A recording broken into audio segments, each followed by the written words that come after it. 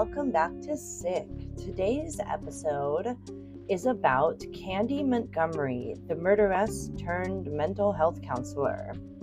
So I actually remember reading a book about this when I was in high school called Evidence of Love by John Bloom and some other guy, and being absolutely blown away by the story.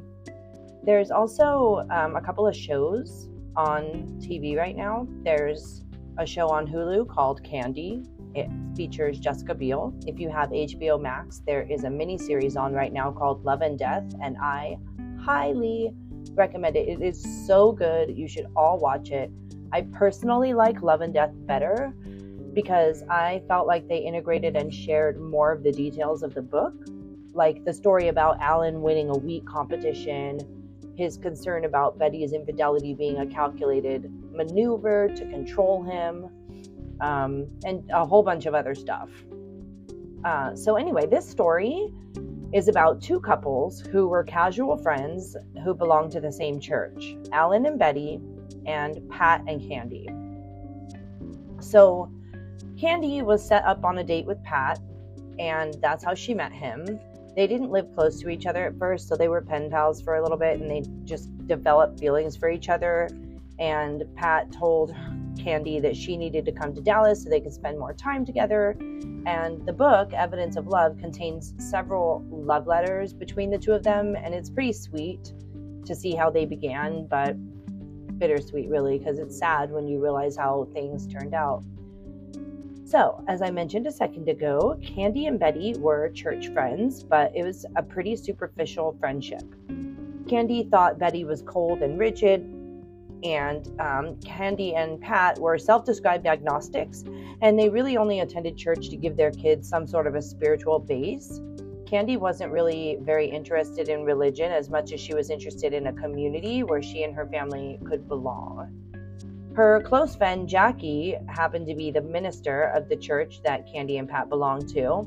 Jackie preached a lot about love and just loving people, and that's really what Candy appreciated about her the most. That she was more interested in unifying people than participating in dividing. So Candy and Pat lived in a pretty rural area in Wiley, Texas, which is near Plano and McKinney, and they were involved with their local church. Candy played on the church volleyball team with their friend Alan, and in the book, in fact, the book describes a scenario when Candy knew she wanted to hook up with Alan. They were playing volleyball and they collided into each other. And the book describes that Candy was extremely attracted to his masculine, sweaty scent. Maybe it was pheromones, probably, I don't know. And she was just kind of tired with her marriage. She felt like she and her husband were growing apart. He didn't really see her as a woman anymore. He didn't seem to take an interest in the things that she was interested in. Like if he asked her to, read something that he had written, which he really didn't, but he was really bright and he wrote a bunch of stuff. I'm not sure if they were articles or whatever, but she would read his writings and she felt like he might not care for her the same way because he didn't seem interested in reading anything that she wrote and asked him to read. So she began flirting with the idea of having an affair, and she mentioned it to her best friends, Sherry Kleckler, and also her minister, Jackie. Jackie didn't condone it, but she gave her the space to make her own decisions. Jackie did tell her, nothing good is going to come of this, but she let Candy do her own thing.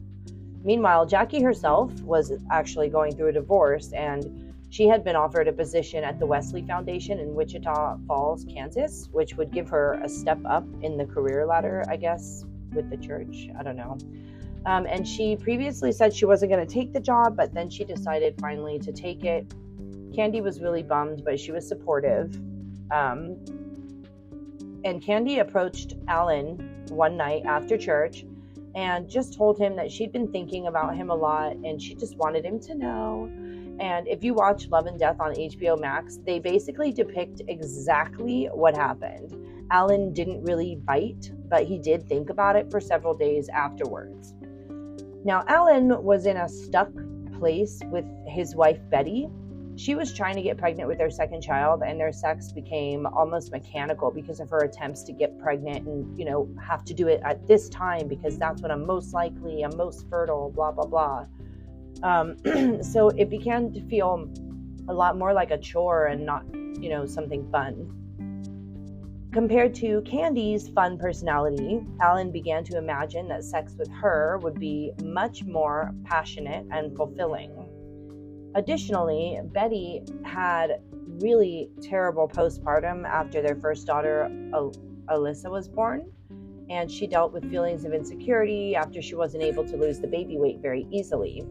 In the book, with respect to Betty's marriage to Alan, Betty honestly sounded really annoying, but it was clear that she was suffering from mental health issues at the time. Because growing up, she was really popular and always active on student council. Betty received a lot of attention from guys because she was cute and had a nice personality. She just seemed a little, kind of like a go-getter in the sense that when she set her mind to something that she wanted to do, she went ahead and did it. And she seemed real confident in herself.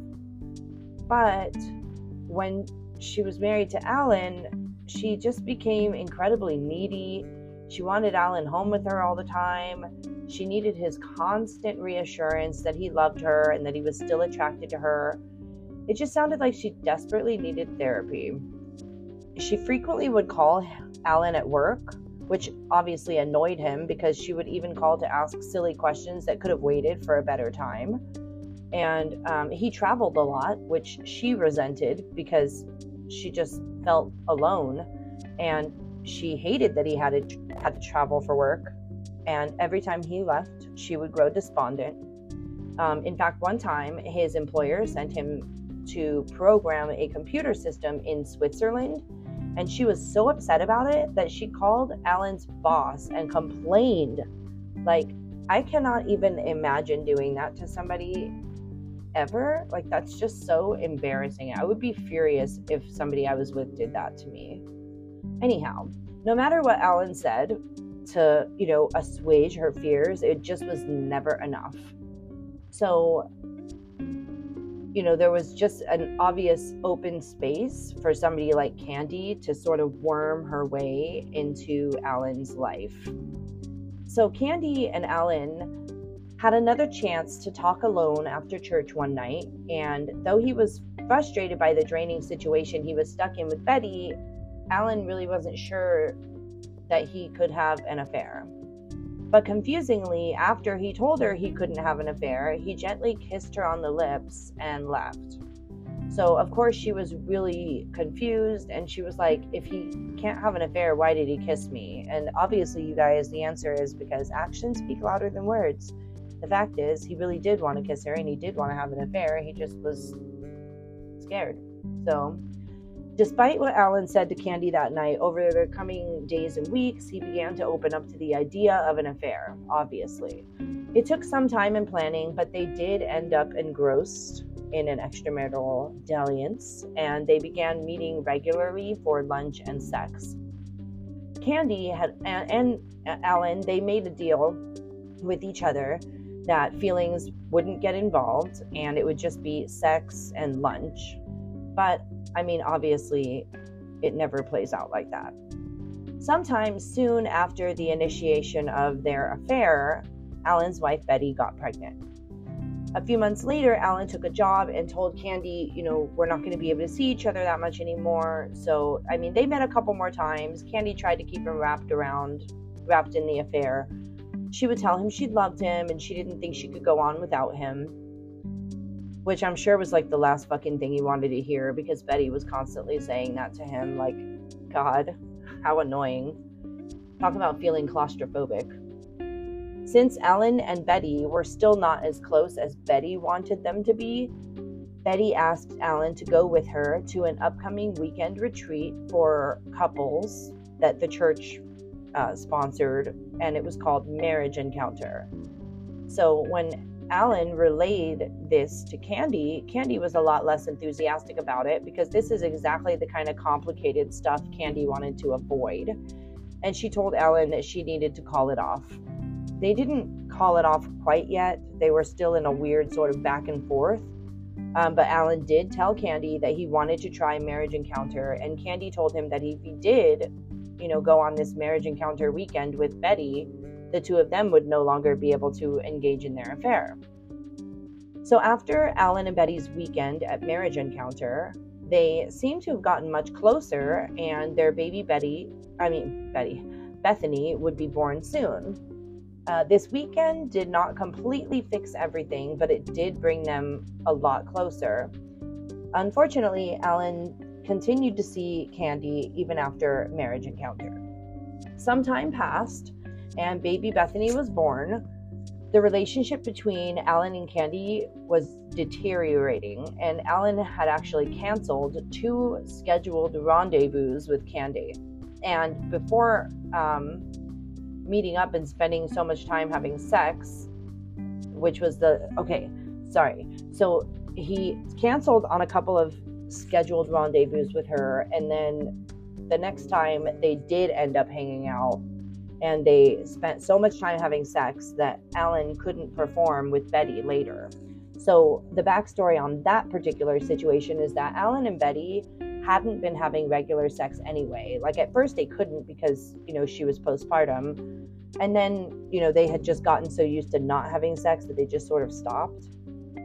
So this was the one time that Betty actually initiated, and she was a little aggressive about it, but he couldn't. So he rebuffed her, and then she lost it. She became despondent. She insisted Alan didn't love her. He wasn't attracted to her because she was, quote, fat after having Bethany. And this experience rattled Alan so much that he scheduled a time for he and Candy to meet, and he told Candy that he wanted to end it because he was just afraid that their affair had affected him to the degree that he wasn't even sure that he loved Betty anymore. So still, the affair between Candy and Alan wasn't over just yet. Then Betty found a lump in her breast, and so Alan felt like he needed to stop dallying around with Candy and focus on his marriage. So he wrote a letter to Candy, and he ended it for sure. And he and Candy, all in all, were involved with each other for about a year before it was over. After Candy and Alan ended things, Candy met a guy named Richard who was DTF and pursued her for an affair. But Candy broke this affair off after just a few weeks. She thought it might be a good idea to try marriage encounter with Pat, so she suggested it because it seemed to work so well for Alan and Betty. So they did go, and it seemed that they had an amazing time and they got closer to each other. But after that weekend, they sort of fell off the wagon, and they stopped doing all of the maintenance stuff that the program asked each couple to do to remain close and continue strengthening their bonds. So, in January of 1980, Betty invited Candy and Pat to dinner to discuss marriage encounter, and Candy, thinking might have been a good opportunity for her to get over Alan once and for all, decided to agree. So they went, and it was a little weird, but it was fine. In April of 1980, Candy was at a church retreat, and Pat was a little bit lonely, so he wanted to reread the love letters from the summer that he and Candy met. And he went to look for all the love letters, but he couldn't find them. And he looked everywhere. So then he remembered that sometimes Candy would keep things in her dresser. So he went back to their room. He looked in her dresser, and under her bras and underwear, he found a letter dated October of 1979, addressed to Candy, but with no return address on it. And he read the whole letter, and he saw "Love, Alan." And then he read the whole letter again, and the letter outright mentioned the affair, the hotel that they went to, the lunches they had, the fact that Candy made the lunches, how he loved her. And Pat was absolutely devastated. So Pat called Candy's best friend, Sherry Kleckler, and he asked, "Is this affair really over?" And Sherry said, yes, it was. And she tried to emphasize that it was meaningless, and even though really it wasn't.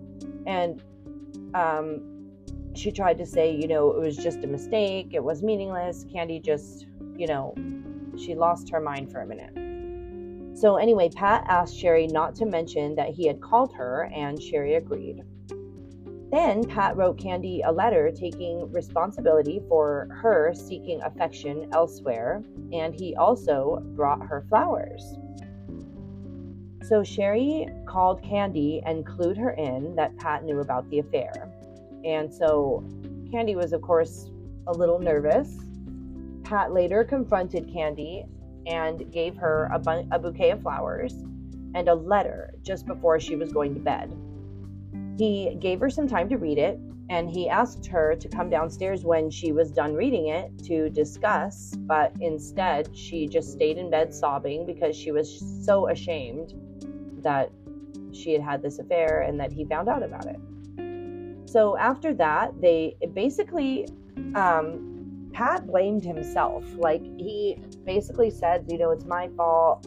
I wasn't affectionate enough with you. Of course you went elsewhere. And so after that, they tried to work on their marriage, and they even planned a second honeymoon. But for Betty's sake, because Betty was, the only one who, at least as far as Candy knew at the time, Betty was the only person that didn't know about the affair between Alan and Candy. So Candy was still keeping up appearances and not letting on that anything had ever happened between she and Alan. So now we are going to talk about June 13th, 1980, the day of the murder. So Candy would often help Betty with Alyssa, since Betty's oldest daughter was about 6 or 7 and Candy's daughter was around the same age. Candy's daughter's name was Jennifer, and Jennifer and Alyssa were good friends, and they frequently had sleepovers at Candy's house. And the night of June 13th, 1980 was no exception.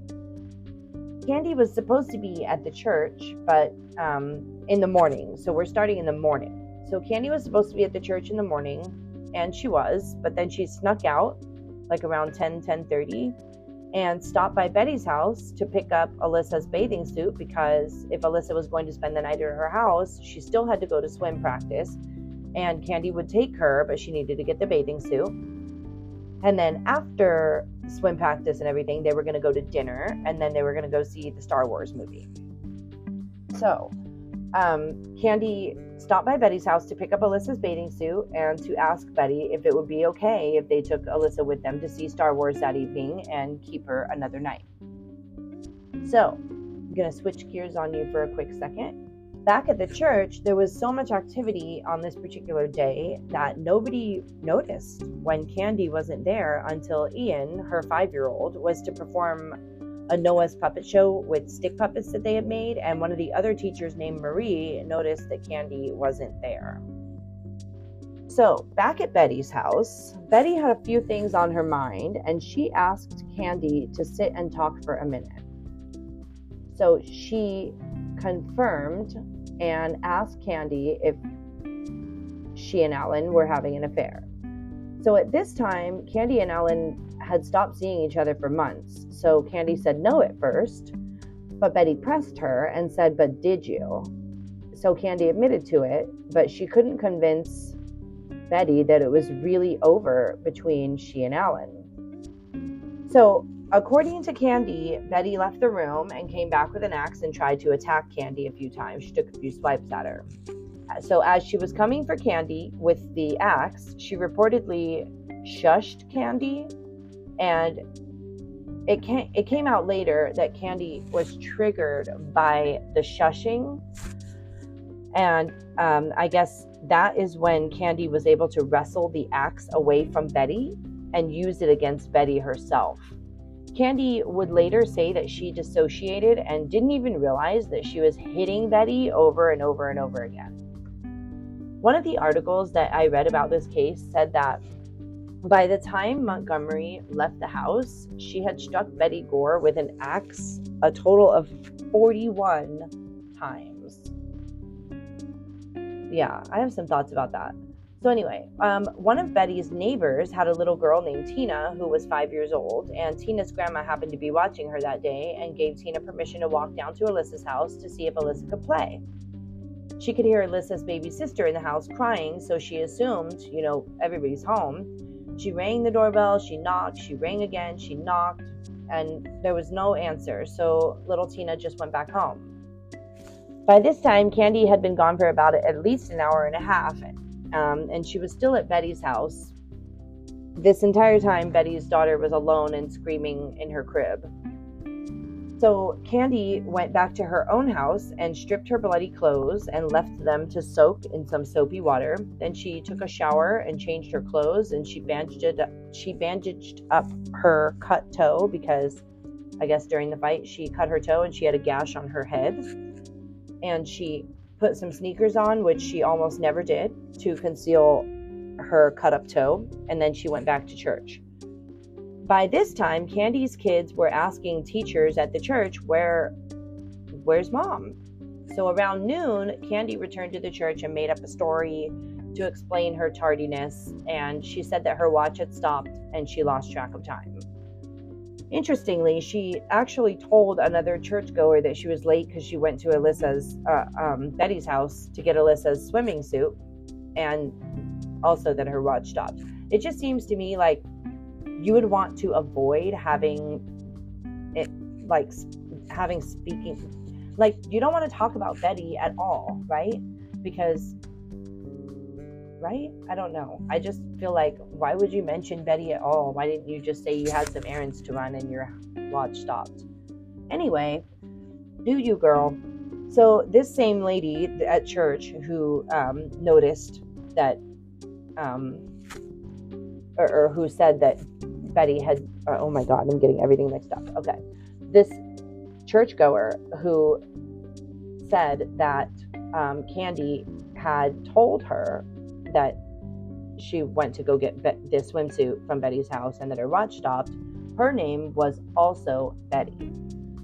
And this Betty number 2, she actually noticed that Candy was wearing sneakers because she always wore rubber sandals in the summer and had been actually wearing sandals that morning, and she thought it was strange that she changed her shoes.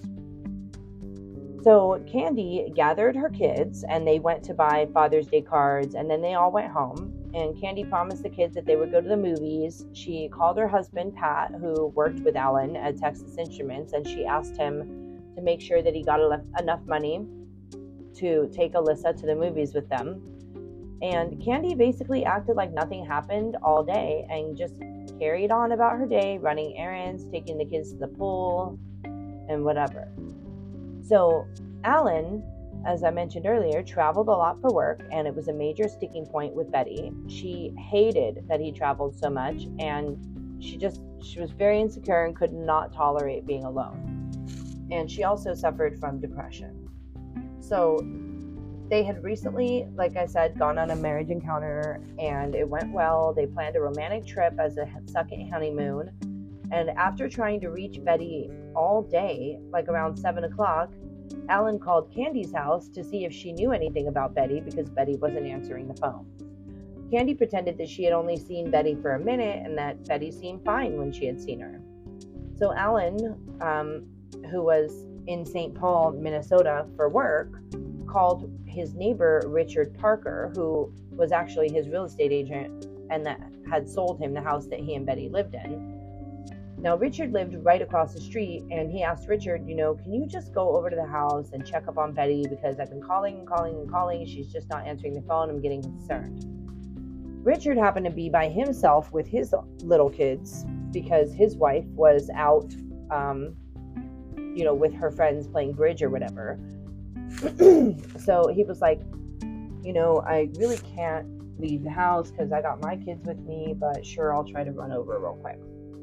So, Alan went to dinner while he was waiting to hear back from Richard, and he was preoccupied all evening, just tensely waiting to hear back.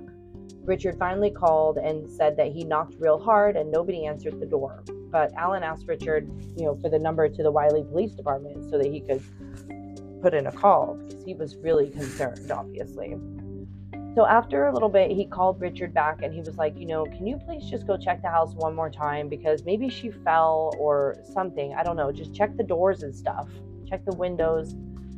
And so at this time, Richard was like, okay, so he didn't really want to leave his kids alone. So he told Alan, let me just call my wife, have her come home. And then, as soon as she gets here, I'll come over. I'll do a more thorough search.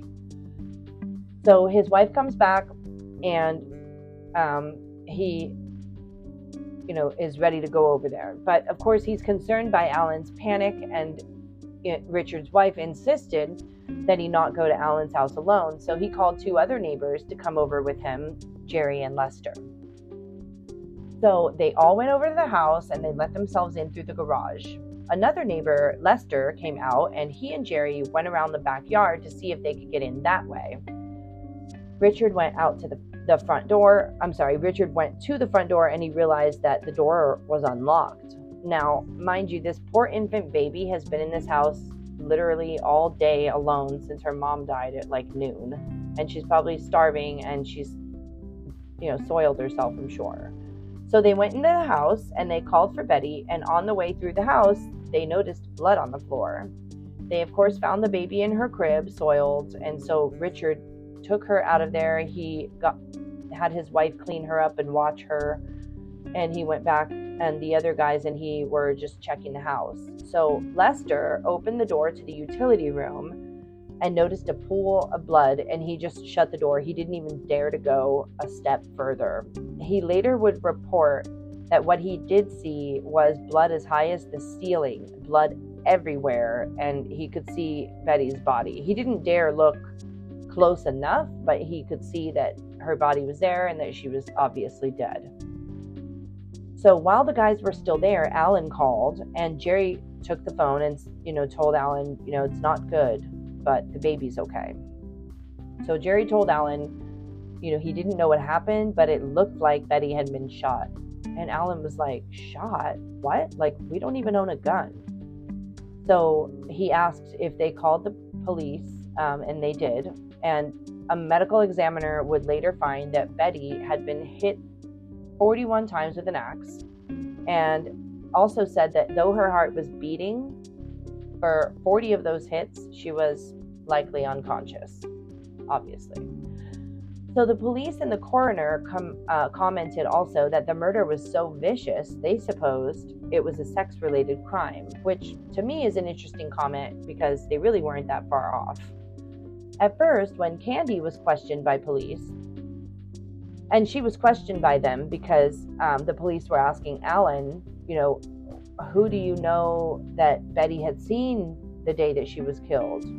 And he was like, well, Candy Montgomery. And so they were like, oh, okay, interesting. So he didn't mention anything about the affair. And when they spoke to Candy, they questioned her, and she didn't tell them anything about the affair. So the police brought Candy in a second time, and they told her, well, Alan told us everything, even though he hadn't.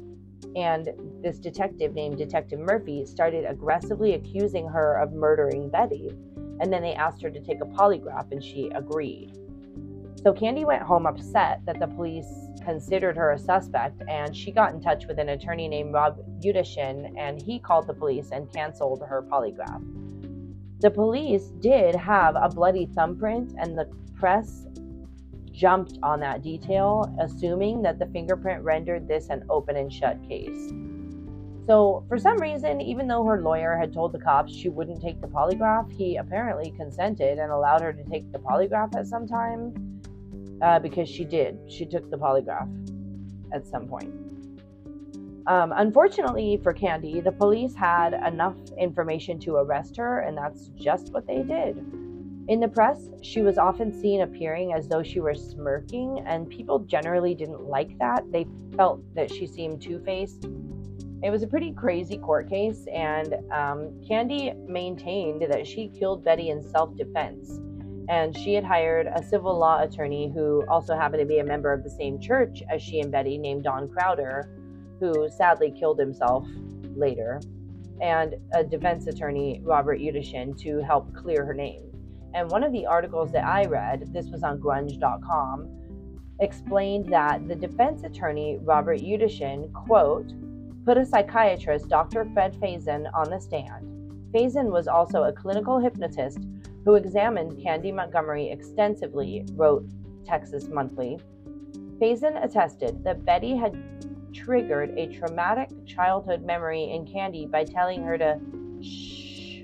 And this trigger had sparked a type of dissociative reaction which caused Montgomery to lose all awareness and control. So, the defense attorneys did what they were hired to do, and the jury acquitted Candy. One juror named Alice Doherty Rowley told the Dallas Morning News, quote, we determined it never had a bearing the amount of times that the axe was swung at Betty. Never had a bearing on the verdict at all, whether it was one gunshot or 1,000 whacks. So, I have a personal issue with that kind of reasoning because I feel like, okay, if it's self-defense, totally get it. But 41 fucking whacks, dude, like, you stop once you've disabled your attacker and you get the fuck out of there. You don't, like, keep going. But I guess the defense of dissociative reaction that caused her to lose all awareness and control was definitely enough for reasonable doubt. So now Candy apparently works. So after the trial, she and Alan, they were married for, I don't know how long after, but they were still married for a little bit. And then they did get divorced after that. And then she became a mental health counselor, which is really wild to me. So yeah, I don't know. It's a crazy story. And I'm sorry this wasn't quite as long as my previous episodes, but I hope you enjoyed this story, and I highly recommend that you guys go watch Love and Death on HBO Max or Candy on Hulu. Love and Death is a much, much better show, I will say. And Elizabeth Olsen is phenomenal. She's really, really talented. She did wonderful. And yeah, I also recommend that you listen to or read Evidence of Love by John Bloom, because that is also, it's a phenomenal book. And there's so many more details in there that I can't even tell you because it would just take forever and ever. And I don't know if I'm going to do these for one whole hour anymore. So yeah, I think I can do a shorter, quicker episode for you guys, and hopefully y'all enjoy it. And if not, you can just let me know and I will make it longer next time. Please the people. So anyway, that's it for this time. I hope you enjoyed hearing about Candy Montgomery, the murderess turned mental health counselor. And I hope you'll stick around for our next episode, which I don't even know what it's going to be about.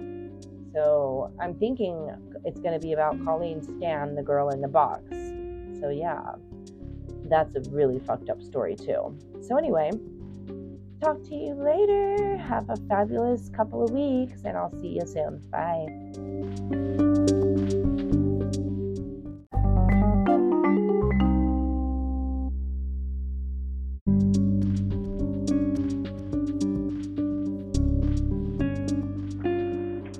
Hello again. So remember how I said that I knew that this was a short episode and I just wanted to find out if you all thought it was too short?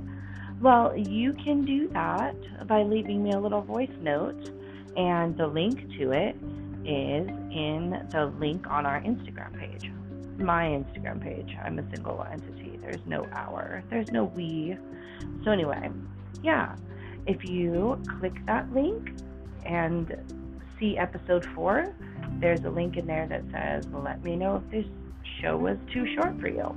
So do let me know, and I will make longer shows. Thanks. Bye.